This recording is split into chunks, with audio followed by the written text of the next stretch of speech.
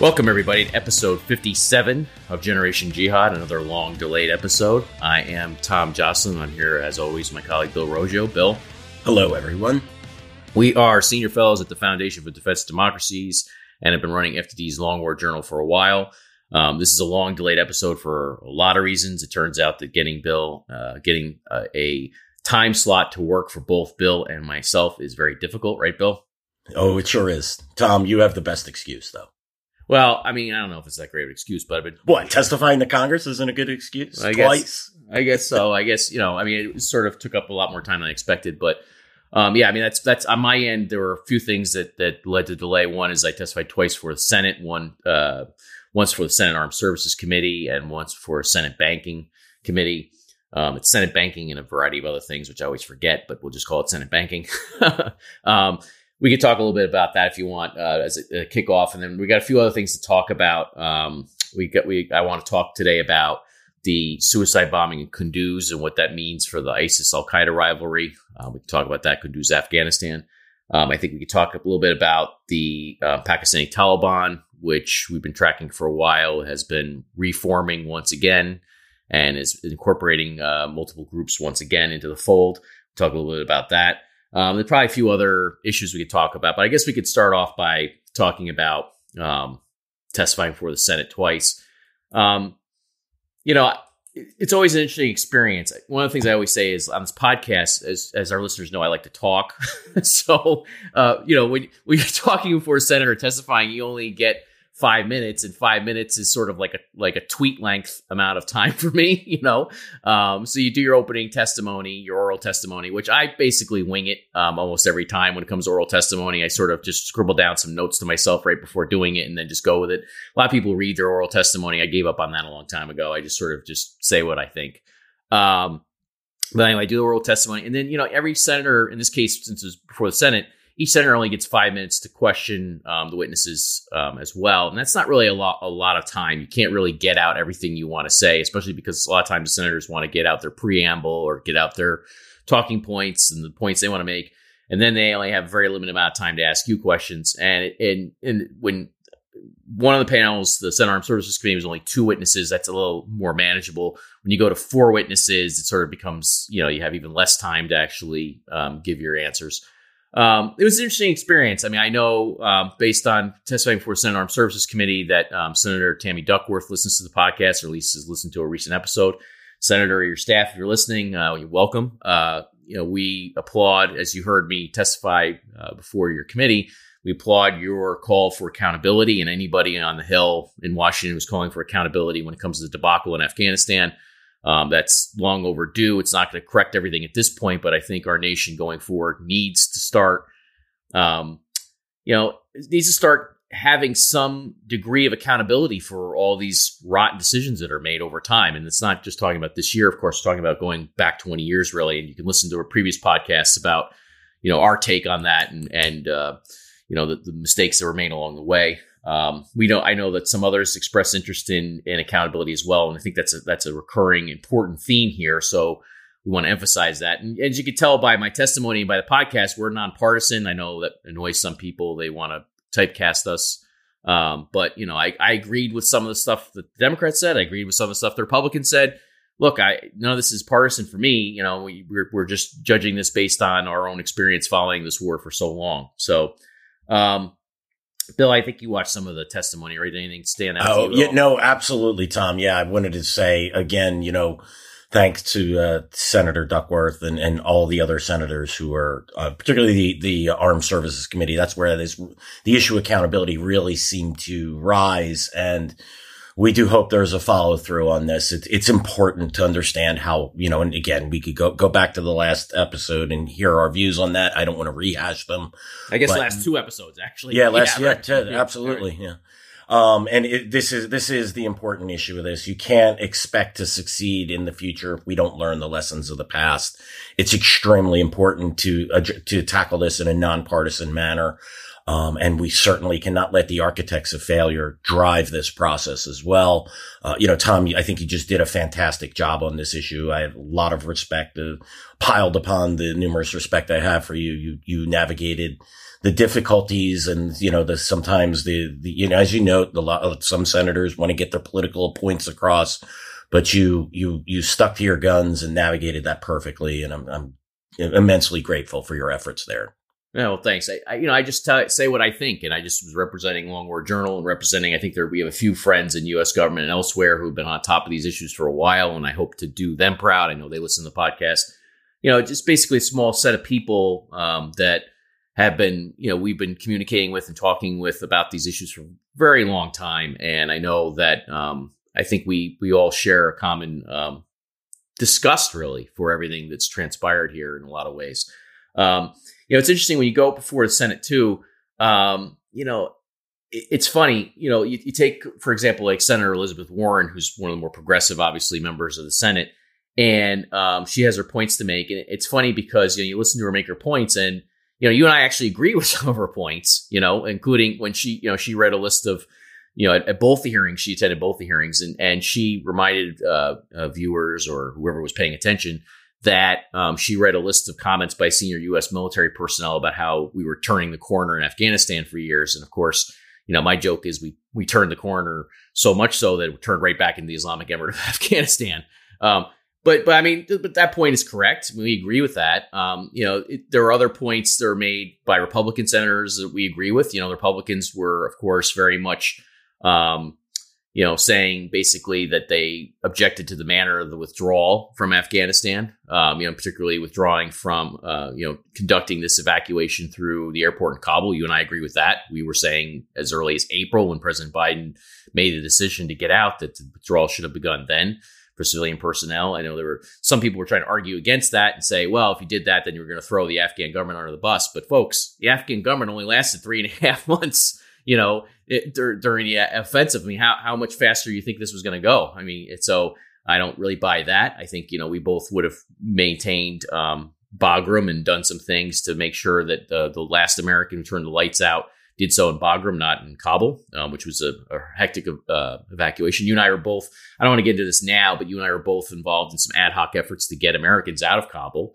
remotely. So, via our computers and our cell phones, and we're much more enmeshed in that haphazard withdrawal process than probably people know, or at least we have a lot more insight into it than people know. And it was a total disaster, but that's not our sole focus on this. There's 20 years of problems here to cover. So, and that's the thing is that I think I hope that some of the senators, including Duckworth, who were interested in getting some accountability over 20 years, they do a real deep dive on all this. I think it's going to be difficult, however, to have a commission that covers a 20-year war, just knowing how things in Washington work, or don't work. It's going to be almost impossible to get into all this. We've given you our outline or a brief sketch of what we would do in previous podcasts. But I think it's probably going to take, a long time for any kind of measure of sort of realistic accountability here to set in. A few other quick points on this. I think what was interesting too was that I don't think anybody stood up for the withdrawal deal that was executed by the State Department and with the Taliban on February 29th, 2020. I don't hear anybody defending that deal at either hearing, which is good because that deal obviously played a big role in the debacle. That, of course, deal was done under the Trump administration. We've flogged that deal many times. I would just say that, Bill, as far as you and I are concerned, we stand on our record on that 100%. You can go back and look through everything we said and we wrote. We told you what was coming under that deal, that was all a farce, and that was really that was the death knell for the government in Kabul, and indeed it was. I know I wish I were wrong about that. I know you wish you were wrong about that. We weren't. But there were a lot of people who went along with that deal in Washington and pretended it was something other than it is. And that really sticks in my craw, because it was pretty obvious that was all nonsense.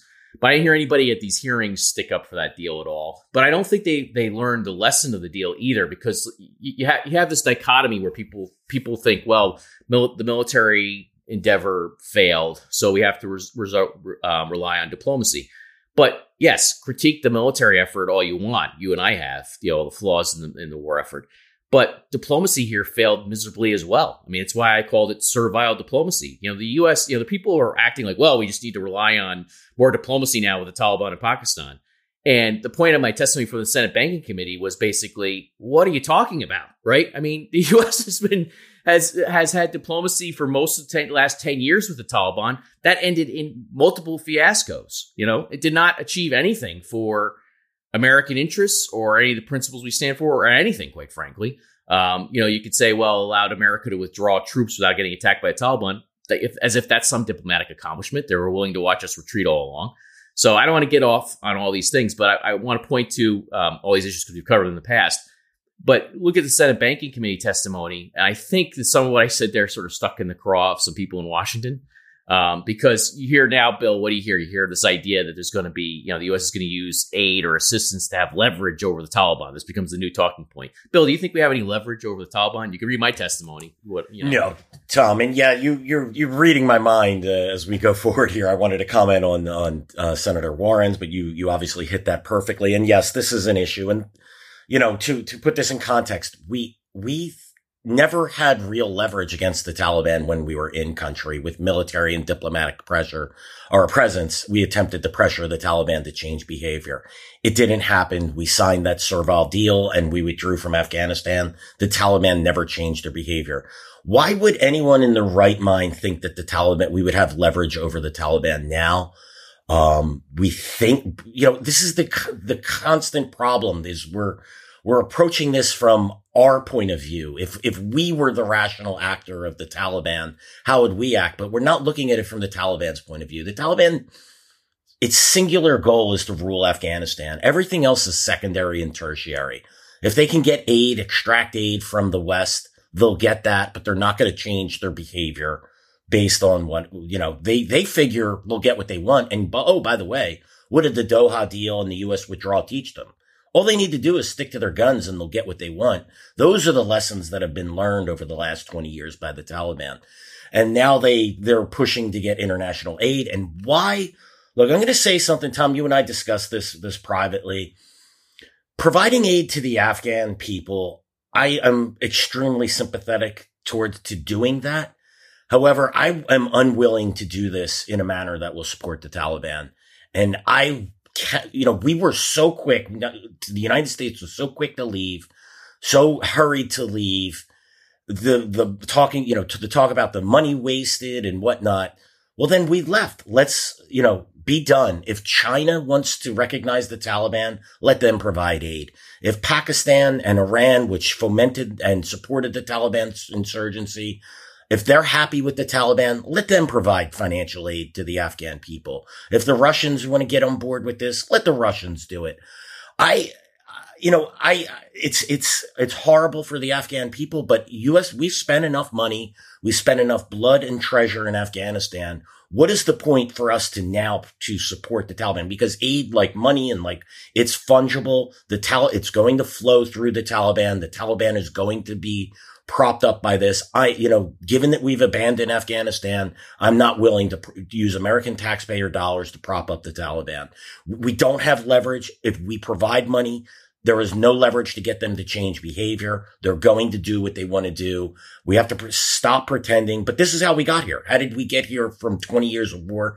We pretended the Taliban was something that it wasn't. We pretend, we've lied to ourselves, not you and I, Tom, and obviously most of our listeners, I'm sure. But, our leadership has spent the last 2 decades lying about what the Taliban is and is not. And I'm just unwilling to provide any more money to support that group. Well, the Senate banking testimony that I did, that was the main point of my testimony was if you're going to look at aid, first of all, I had a whole section on these outside actors, including China, Russia, Iran, Pakistan, who are all supported the Taliban. That was my point, is if you think that giving aid to the Taliban provides us with leverage, which is the talking point in Washington, well, here's the problem, right? The problem is that all these other bad actors are giving aid to the Taliban as well, and they have multiple sources. It's not like they're uniquely dependent upon Western aid, right? So that's the first myth-busting fact about all this. But if all these other bad actors are doing that, then why not just let them do it, as you said, Bill? I mean, what's the point here? The other point is, I pointed out, if you look back through the history of this, America gave $30 billion in military assistance and reimbursements to the Pakistani intelligence and military establishment since 2001. More than $30 billion, right? What leverage did that provide the U.S. when it came to the Taliban senior leadership? Zero. It provided zero, right? It did not change Pakistan's behavior whatsoever. And you could say, well, America didn't have a consistent effort to try to leverage that money. That's true. You and I were complaining about that for years. But the point is that either way, America showed no ability to have leverage or to gain leverage with that aid over Pakistan. And they have been the prime enabler and sponsor of the same guys who are now running the Taliban in Afghanistan, right? And so if we don't have any leverage over their prime state sponsor, then why do you think we're going to have any leverage over them with money? It just doesn't make any sense. And so the other thing, obviously there are a number of other points in my Senate banking testimony. I think it rankled some of the senators, including Senator Moran was a little perturbed that I was saying that the U.S. has never had any leverage over the Taliban. And he asked me a question, what would I do now? And I was like, well, basically, I don't know. I mean, I'm here to tell you that the emperor was nude all along, and the U.S. doesn't know what it's doing. So I'm not going to assume that it knows what it's doing now, and he thought that was a non-answer, and it wasn't a non-answer. It actually was a very poignant answer. I think it was actually one of my better answers because it actually cuts to the problem here is that everybody has these general talking points that aren't actually wedded to anything. They're not based on anything. Tom, and that's a key point you're making there. Sometimes the solution is to not do anything. Everyone always has to have an answer. There has to do something. Well, how about in this case, we do nothing, and let others sort this one out. That is an answer. It is a solution to do nothing. I'm unwilling. Maybe there is a solution of how maybe there's a way to get aid to bypass the Taliban. If there is, I don't see it. How are you going to get past Iran and Pakistan to get through inside Afghanistan without Taliban influence? Well, even beyond that, the Taliban runs an authoritarian regime. Yeah, exactly. A big part of my testimony was this is an authoritarian regime, folks. They're not going to let, one of the senators. Yeah, of course, it's impossible. Yeah. Senator Toomey, who was a ranking member on Senate Banking Committee, he had the great question. He said, is the Taliban going to allow the U.S. to allow the UN to have a peacekeeping force to distribute aid in Afghanistan? And I agree with Senator Toomey. I said, no, ranking member Republican on the Senate Banking Committee. No, you think the Taliban's going to allow a UN peacekeeping force in Afghanistan now? He's right. They're not going to allow that. And I very firmly put down that. But what came up too was that one of the other witnesses was this a woman for whom I have great respect, Naheed Fareed, who was a member of the Afghan parliament. And she said, very clearly, basically, don't empower the Taliban. Don't give aid to the Taliban and let them distribute it and figure out who gets what. I mean, that's a key point, right? And it was also in my testimony was that why are we going to let the Taliban decide who gets what? I mean, you're just strengthening their totalitarian regime, really. And what interest does America have in that? I don't know. But the final point, I'll turn it back over to you, is that one of the issues that came up was another one of the witnesses. I put in my testimony that, I'm willing to entertain food, medical supplies, stuff that's not fungible, stuff that is not easy to resell, that isn't going to be a cash cow for the Taliban and Al-Qaeda. If we can provide, if there's a way, Ms. Fareed said, we could provide aid through NGOs. I think that remains to be seen. But if it could be done that way, we could provide, non-fungible or, less fungible aid through NGOs to the Afghan people. Yeah, sure. I think we all support that. I'm just not willing to give a bunch of cash to the Taliban and say, we're going to trust you to be good boys now. Forget that, Yeah. And Tom, less fungible is definitely every dollar that we go that the Taliban doesn't have to spend to take care of people is that's us propping up the regime. I grapple with this because I want to help the Afghan people, but I do not want to help the Taliban in any way, shape, or form. And even if the aid is directly going to the Afghans, well, that's less that the Taliban, less problems that it has to deal with, less diplomatic effort it has to get the money from elsewhere, less it has to go to its own coffers. And then, now when we even have countries, this is obviously a non-starter, to release that billions of dollars that's in the U.S. banks that was for the former Afghan government. I mean, if that money is released to the Taliban, I think you might watch my head explode over here. I might have to get that on video for everyone because this. Well, Bill, let me ask you a question. Maybe ask you a question, Bill, right, about that money. So it's either 7.5 or 9.5 billion, or different figures thrown out of these hearings, or whatever it is, right? Here's the point. They say, well, that's Afghanistan's money. Well, is it? How many hundreds of billions of dollars does the American taxpayer waste in Afghanistan over years? Yeah. Right? I mean, really? So, because the Taliban's, their propagandists on Twitter, I don't know if you've seen some of this. They're out there saying, release Afghanistan's money, release our money, because they want, the Taliban wants the money. Of course they do. I'd be willing, if I knew that money was going to go to help the Afghan people and not the Taliban. Yeah, okay. Whatever. I'd be willing to sign off on that. But the idea that it's their money, I think, is kind of a joke, given how much money America's wasted here. We just gave you, the Taliban just got billions of dollars in military hardware from the U.S. Just read my mind again, Tom. Yeah, I mean, we just left the Islamic Emirate 2.0 as just a better armed version of Islamic Emirate 1.0. You're welcome. I mean, it's like, what are we talking about here? I don't even know. But the point is that Washington, Babel speakers, I'll call them, the Diplo speak. They want to say, well, we give them money, we give them aid, give them some kind of assistance. We're not talking about, they'll even say, well, we're not talking about direct cash payments. Okay. But we're going to give them assistance, and that's going to provide us with leverage. That whole idea of leverage is a way to try and short circuit this whole messy conversation over this. And I don't want to litigate everything that's in my testimony, but the bottom line is that you can't really get around all these problems, and they want to, Yeah. If you want to support the Afghan people, if you want to use your aid to support the Afghan people, just say it. Don't quit with these garbage leverage arguments and changing behavior arguments and things like that. It's ridiculous and it's insulting. And, your point about Pakistan is just spot on, Tom. I mean, $30 billion. Yeah, it was like $35 billion or something like that, too. Just the figures. I mean, it's just insane, right? And it didn't, Bill, you were on this right from the beginning, right? You were on this right from the beginning. At any point in time, Bill, did that money lead to a change in Pakistan's behavior vis-a-vis the Taliban? Did it? No, never. Because we just think that we could buy our way, that these people are to be bought, and the Pakistanis, their view was, sure, we'll take your money and do what we want because we know there's no consequences. That is the opposite of leverage. That's enabling your enemy, because let's face it, the Pakistanis, by supporting the Taliban, the material support for the Taliban, cash, weapons, intelligence support, safe haven, training, directly resulted in the deaths of every American and the wounding and maiming of every American in Afghanistan. And the price tag for that was $35 billion to Pakistan. Whatever number you want to put on Afghanistan, you and I think a lot of those numbers are highly inflated. Let's just call it $1 trillion if we want to call it, and losing a war. That's just no way to manage money. That's no way to run a country, and it's no way to conduct a foreign policy. Yeah, it's all, but see, the point is it's all unhinged from reality, right? And so they have these talking points that Washington loves to use, and that's what they're going to hear to. Now, I'll say this before we move on from the testimony point, because there's a couple of things we've got to hit here today. Senator Inhofe, ranking member of the Senate Armed Services Committee, he had 3 good questions for me about, what this all means, and where this is all going.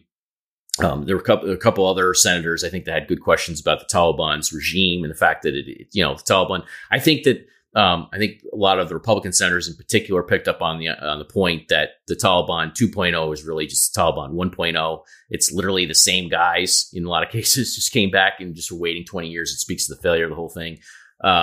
So there was a lot of interesting points back and forth there, I think.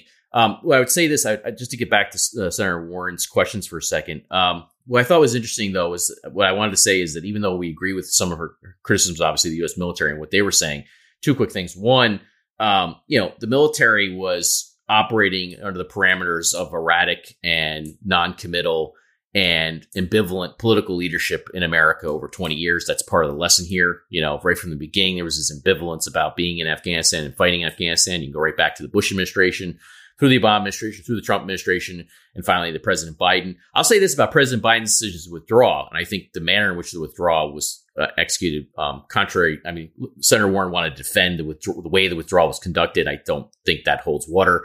That's a political argument. But in terms of actually the decision to withdraw, I'll just say this about President Biden's decision. At least he wasn't ambivalent about it, right? He said, I mean, listen, you and I have been dealing with Trump and Obama and before that Bush's stuff on all this stuff. And there was a lot of confusion about what we want to do in Afghanistan. And at least President Biden said, hey, we're out, Yeah, I mean, agree or disagree, it was decisive.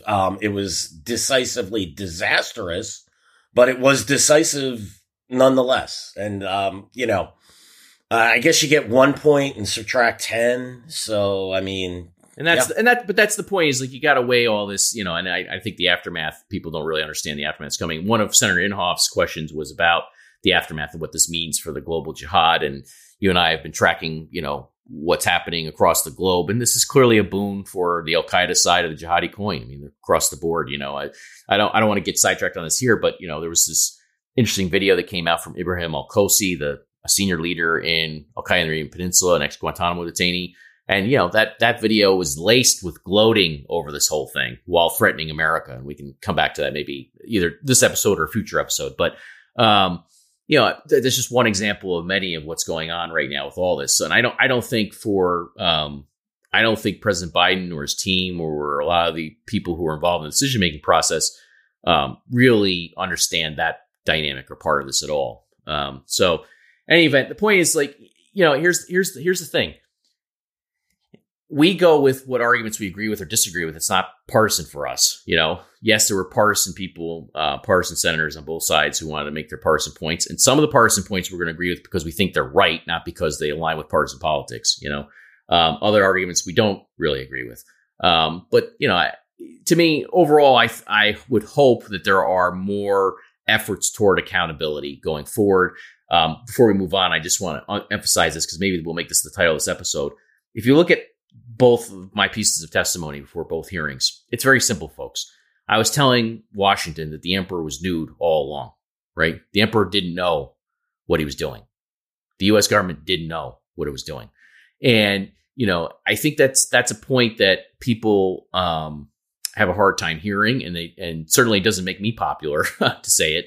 But nonetheless, I think it's true, right? I think there are a lot of examples. So, Let's move on though, Bill, because I don't want to rehash. Yeah, no, sure, can I just mention two quick things before we do that? Sure. Yeah, I mean, look, we're never going to win popularity contests in Washington. This is what happens when you just try to play it straight and look at the plus and minuses of everything and just, basically call the balls and strikes, which I think you and I have done. This is how we were able to understand Afghanistan and explain why the deal was bad, why the surge was going to fail, why our counterinsurgency, et cetera, et cetera. We go on with our successes. No one wishes we were wrong more than us. We believe us. That's true. And then I would say the second thing that was disappointing from the hearings is the attempt to make it all of the problems about Biden's decision to withdraw, or all the problems, was the Trump's decision to sign that deal, when the reality was it was 20 years of failure. And the two points where it really started to fall apart was the Doha deal under President Trump, and then the decision to withdraw. And, I think we saw some Senator Duckworth, again, she stands out. She, I think she really wants to get to the bottom of this. And I saw indications from some other senators as well. But, I just wish we could get past this partisanship on such an important issue. I do understand it's politics and people need to make their political points, but, both of those decisions could be monumentally bad, and they were. Yep. All right. Let's talk about I agree with all that. Let's get to some current events real quick and wrap up an abbreviated episode here, maybe. First thing is that on Friday, October 8th, there was a suicide bombing in Kunduz that the Islamic State, so-called Khorasan province, carried out. Look, this was yet another suicide bombing against a civilian target. This is not a hard target to hit. It's against Hazara Mosque, which they call a shrine, and it's part of the ISIS campaign. And they even said this in their messaging: from Baghdad to the Khorasan, they're going to keep fighting the Shiites and keep going after Shiites. This is something that the Islamic State is trying to export throughout the world. Really, anywhere its jihad is active, they're trying to use this animosity, this violence towards Shiites as a wedge issue to earn new recruits, because they know that some part of the Sunni jihadi world is sympathetic to them. And what are they sympathetic to? They're sympathetic to the fact that Al-Qaeda and the Taliban have been preaching, if not always practicing, but at least in Al-Qaeda's perspective, they don't carry out these types of attacks globally against Shiites. They know that they've been preaching restraint when it comes to the Shiites and in particular the Hazaras in Afghanistan, but also elsewhere. Although the Taliban, there are indications that the Taliban has been uprooting members of this minority and forcing them from homes and that sort of thing. And I expect you'll see more reports of violence against them from the Taliban as well.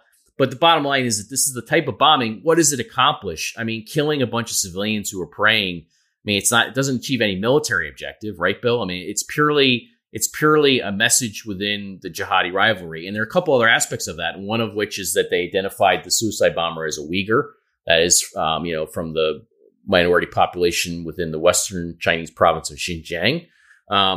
And what they said, well, the Taliban, they claim that the Taliban is going to expel Uyghurs from Afghanistan and has made these assurances to China that they're not going to allow them to attack the Chinese government. And so they're trying to use that as a wedge issue as well. So the way I look at this bombing is they're trying to exploit two wedge issues potentially.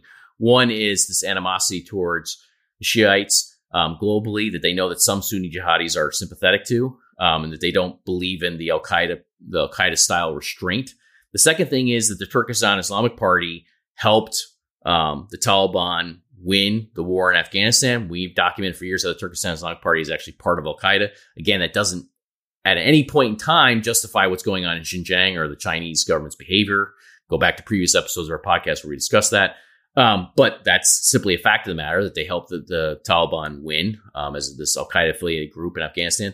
And there is some ambiguity about what they're going to be able to do going forward here in terms of targeting the Chinese interests and Chinese government officials and the like. And so by using a Uyghur suicide bomber, what ISIS, their so-called Khorasan province, is trying to do is they're trying to exploit that issue as well, right? And say that basically, one, we're going to keep attacking Shiites. Two, we're going to keep we're going to use Uyghurs in suicide bombings. So if you try and restrain them, the Taliban and Al-Qaeda, we're going to give them an outlet to have at it. Don't you think that's about right, Bill? Yeah, no, that's absolutely right, Tom. And this is where the Taliban, I'm going to make 2 points here real quick. The Taliban playing a dangerous game with outreach to countries like Russia and China, states that have violently oppressed Muslims, particularly China with its subjugation of the Uyghurs and internment camps and whatnot. So I do think that that's a wedge issue that the Islamic State is ripe to exploit. It remains to be seen. Again, from the TTP standpoint, maybe it's politically savvy enough to understand it now has a safe haven and that there's things that could be done. It's to its advantage to have a TIP. The TIP. I'm sorry. We're gonna get the TTP. Well, yeah, exactly. You're mixing our acronyms here. So oh my goodness, right. That's why I hate to use them, Tom. I'll be honest with you. So there's that point, and and this is just a sort of a tangential point here. Look, it is interesting to watch the Taliban now harvest the fruit of 20 years of suicide tactics. It's the sour fruit of this. I mean, look, the Taliban itself has launched suicide attacks in mosques, in public places for 2 decades. And now they're on the receiving end of this. And, they're getting what they deserve. Now, obviously these civilians who are killed in these attacks don't deserve this, but it is interesting to see how the Taliban is going to respond to itself being a target of suicide tactics. It's in a way just desserts these, look, the Islamic State is under, at least as things, are situated now, the Taliban is not threatened. The Islamic Emirate of Afghanistan is not directly threatened by the Islamic State. Khorasan province, it doesn't risk gaining control of territory, things of that nature. But what is happening to the Taliban now is their legitimacy is being challenged and its ability to have a monopoly on violence and whatnot is being challenged by the Islamic State.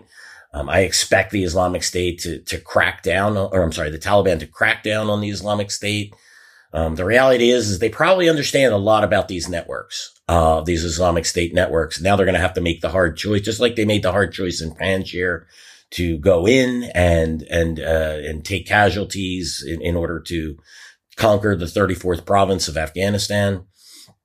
And the last province of Afghanistan. Is it going to have to commit those resources to go after the Islamic State, those who won't, get back into the fold? I think there's probably an effort in Afghanistan for the Taliban to absorb the parts of the Islamic State that it can, and it will likely go after the ones that it can't. And one quick point too. The Islamic State has none of the benefits or that the Taliban had. It doesn't have safe haven in Pakistan, doesn't have it in Iran, it doesn't have it in the stands to the north. It's an independent actor who everyone is its enemy, who does not swear to its leader. So the Taliban does have that advantage, and it also has the advantage that it's willing to ruthlessly go after this group. Unlike the United States, which, and we had to, certain restrictions on doing it. I don't think you're going to see the Taliban do that. Now, will they be victorious? Only time will tell, but the Islamic State is definitely a thorn in the side of the Taliban. Yeah, now let's get to the TTP. So now we can move from the TIP, Turkestan Islamic Party, to the Tehrik-e-Taliban Pakistan, Pakistani Taliban. You had a report up that was summarizing sort of the reconfiguration of the TTP. The Pakistani Taliban is one of these interesting organizations where Al-Qaeda's hand has been detected throughout its existence, right from the very beginning. It's obvious. We don't need to litigate all that here. I think there's so much evidence to that regard. It's obvious. But the TTP was always this joint venture of different parties, originating in northern Pakistan that came together and united under a common banner. But it's evolved over time, and it's evolved for a lot of reasons. One, from counterterrorism pressure, from losing leaders and battling Pakistani forces and losing leaders in drone strikes and other operations in Afghanistan and Pakistan. Disputes over power, whether it came to the rise of the Islamic State, which definitely sought to pick off mid-level Pakistani Taliban commanders and did, although it didn't succeed in subsuming the group entirely, not even close. There's the poor leadership. You and I have talked about Mullah Fazullah, who was the second most recent leader of the TTP. You can go off on that, Bill, and how disastrous his leadership was. But basically, they've been reconfiguring now for the last year and a half or so. They've been announcing a variety of different groups rejoining them. I wrote something up in August of last year about two of these groups. I've got a theory about why they announced their allegiance once again to the Pakistani Taliban. But why don't you give us a breakdown, Bill, of what you wrote up and why it's important and what's going on? Yeah, so Mullah Fazullah, the previous emir of the movement in Taliban in Pakistan, he was an unpopular choice for the leading the group after Hakimullah Masood was killed. I believe he was killed 13 or 14. I can't remember the year. It's just all going so fast. But he wasn't a part of the royalty of the movement in Taliban in Pakistan. That would be the Masood clan in North and South Waziristan that traditionally held the top leadership positions. Fazullah from Swat, he was given the leadership, which was clearly a bad decision. By the way, the Afghan Taliban, particularly the Haqqanis and Al-Qaeda, would have played a role in this. So despite, many of their smart things they've done in the region over the past 2 decades, this was not one of them. Once Fazullah took command, a lot of these groups just split off and started to do their own thing. Look, the argument that we've heard in Afghan, I'm going to digress here for just a second. Everyone has always said, the Afghan Taliban, there's really 20 Taliban. It's a loose confederation of groups. That's not true. The Afghan Taliban is very organized. I think we could see with its takeover and the formation of its government and its 20 years of effective insurgency and defeating the U.S. and the Western-backed Afghan government that it was a very cohesive, very centrally organized group. The TTP is definitely more of a confederation of groups with a central leadership that provides direction, but not to the degree of cohesiveness as the Afghan Taliban. So a lot of these groups broke off. After Fazullah was killed, they replaced their leader with a Masood. His name is Nur Wali Masood. He's a cleric, so he has an influence. And so for the last 2+ years, he's been working to put the band back together, the TTP band back together. And he's doing a pretty good job. He's actually done a very effective job. So over the past year, 9 groups, including 2 of those you mentioned, Tom, that you had expertly written up last year. So it looks like as far as I can tell, just about everyone who is anyone, is back in the fold. Oh, by the way, 2 Al-Qaeda groups are included within this, but that's not uncommon. We've watched small Al-Qaeda organizations, be absorbed in the TTP in the past. So while he is working to make the TTP under, Fazul also, its insurgency went down. Over the past year, their attacks have increased. The effectiveness of their attacks have increased. And a part of this is getting the group back together. Now, I think some of these groups may not have split off actually, and that some had actually reunited under Fazul. However, once your leader dies, you have to swear allegiance to the new leader. And I think that there may have been delays in the oath. There's various reasons for this, whether it's done in person. They might be negotiating deals for position and power within the group. But regardless, he is getting groups back into the fold. The insurgency is increasing. They're starting to kill Pakistani troops together. If you believe the movement of the Taliban in Pakistan and its statements on its website, which I give a lot of credence to, just like I do to the Afghan Taliban. The Pakistani military typically doesn't report attacks unless it kills, or its soldiers, but they're claiming multiple attacks a day in the tribal areas. So the TTP is trying to get its feet back under it. And remember, from 2007 to 2011, it controlled much of northwestern Pakistan. It forced the Pakistan, once they got 60 miles within Islamabad, they took over a district called Buner. Oh my God, Tom, we tracked that well over a decade ago. Isn't it crazy? Then the Pakistani military, because they kept the Pakistani state kept signing peace deals with it, and the TTP, just like the Nazis, right? Just like Hitler. Oh, well, we'll just take more. And that's what they kept doing. And the government kept signing peace deals, and they kept taking more because their ultimate goal was to conquer Pakistan. The military only then was forced to retake areas from the TTP. Just like the Afghan Taliban in 2001 after the U.S. invasion, the TTP was driven from the battlefield, but the bulk of its leaders escaped into Pakistan. The TTP leaders that have been killed over the last decade, nearly every one of them were killed in U.S. airstrikes, not by the Pakistani military, because they weren't reaching into Afghanistan. So you have a situation that this bears watching. Can they take over the Pakistani state? I doubt it.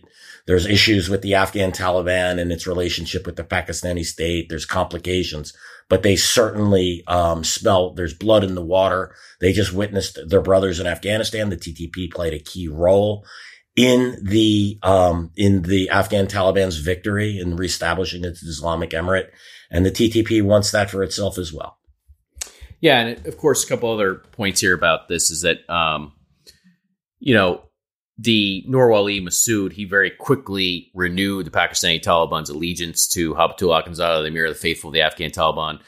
In August, it was just days after the Taliban consolidated its victory over the Afghan government.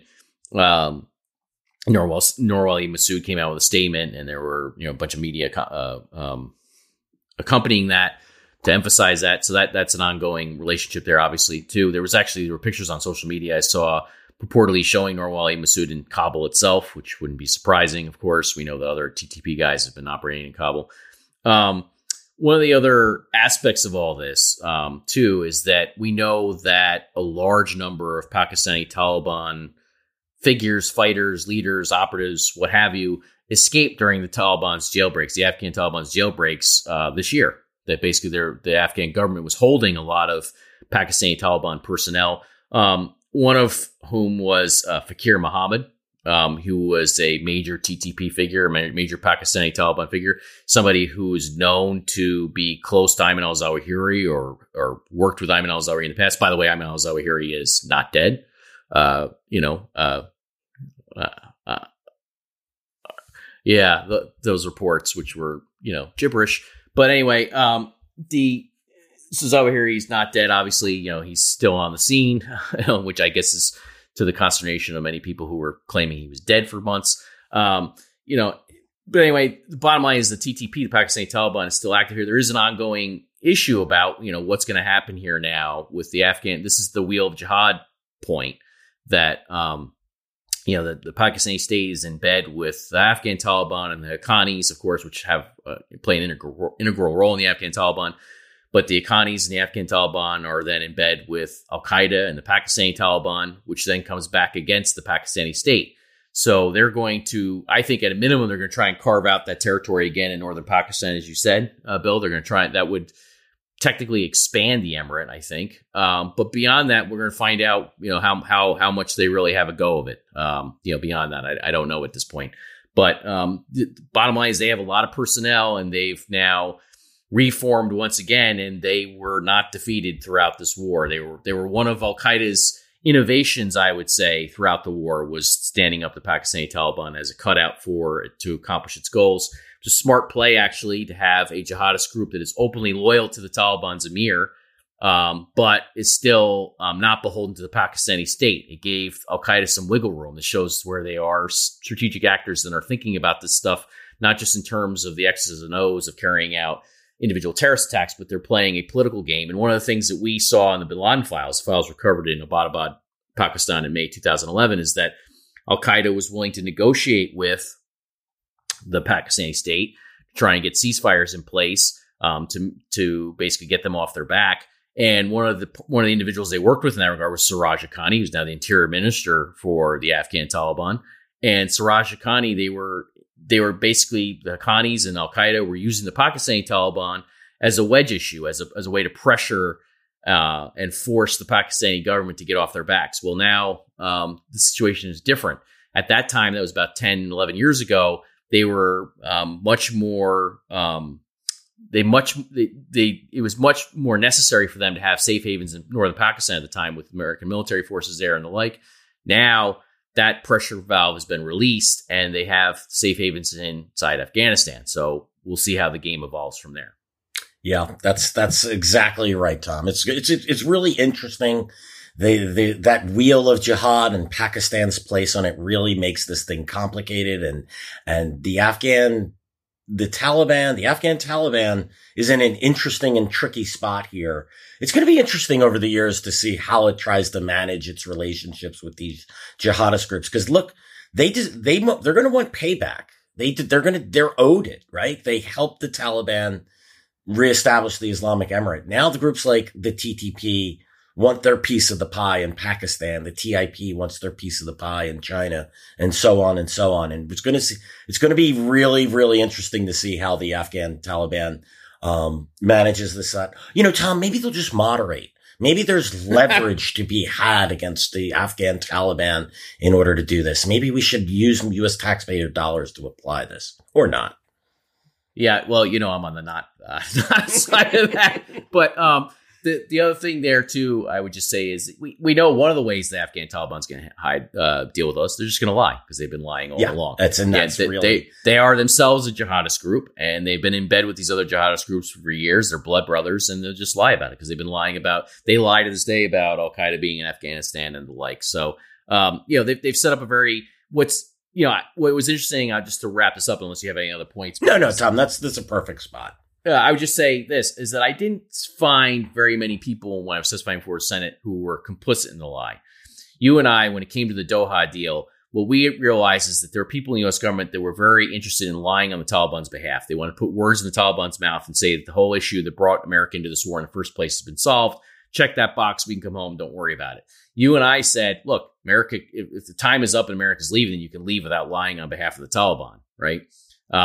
What I detected, and I hope this stays true, is that there weren't very many people who were invested in lying on behalf of the Taliban when it comes to its relationship with Al-Qaeda or other groups at these hearings. I didn't hear anybody actually who was. They recognized it. I think whether there was the senior Republicans or the senior Democrats, they all recognized that relationship is unbroken. Listen, I don't know what to do going forward here. I don't think any of these people do either, but at least those facts are being recognized, which is good. You and I were worried that there was going to be this complicity within the U.S. establishment to cover up those basic facts because they're inconvenient for a lot of reasons. And I didn't see that here anyway. And I hope that remains true. And I hope that the parties within the U.S. government who are still going to be on still have a counterterrorism portfolio to manage and keep track of, that they are honest in their assessments about this as well, because this is an ongoing issue, and there's no evidence whatsoever that the Taliban has betrayed Al-Qaeda. Yeah, exactly, Tom. I mean, this is the important, I'll break it down into just simpler terms, and it may be a little unfair to the one party, but, on one hand, you had the apologists who were making the excuses for the Taliban, and then you had the useful idiots who believed the arguments and pushed those arguments through. I hope that second party can take an honest look at all of this and question those who push those ideas and push back on it and demand accountability for it. Because that's at the end of the day, the one point watching the generals testify, and I'm not going to extend this, but their refusal to take responsibility for any of this was extremely frustrating. There needs to be accountability for this, in order for us, not because I want to scalp, although that would be nice, but only because this stuff matters. These issues matter, and we can't do this again. This is if what happens in Afghanistan stayed in Afghanistan, that'd be fine. But when bad ideas and bad methodologies are pushed in order to try to understand your enemy or lie about your enemy, it's not limited to Afghanistan. What happens if this bad ideas and bad methodologies are pushed with respect to China or with respect to Russia or Iran or other enemies and adversaries out there? This is how you lose wars and waste billions, if not trillions of dollars. And American lives, most importantly. Yeah, and the lives of others. I mean, that's the whole lesson. Amen. Just to wrap it up, the emperor was nude all along in Afghanistan, and that's the point. Well, thank you for tuning in thank you to our audience for tuning into this week's episode of Generation Jihad, or this latest episode of Generation Jihad. Hopefully we'll get back on a weekly schedule. Please do subscribe to the show. As a reminder, you can find us on Apple Podcasts, Spotify, YouTube, or anywhere else you listen to your podcasts, and we'll see you again, hopefully, a lot sooner than last time.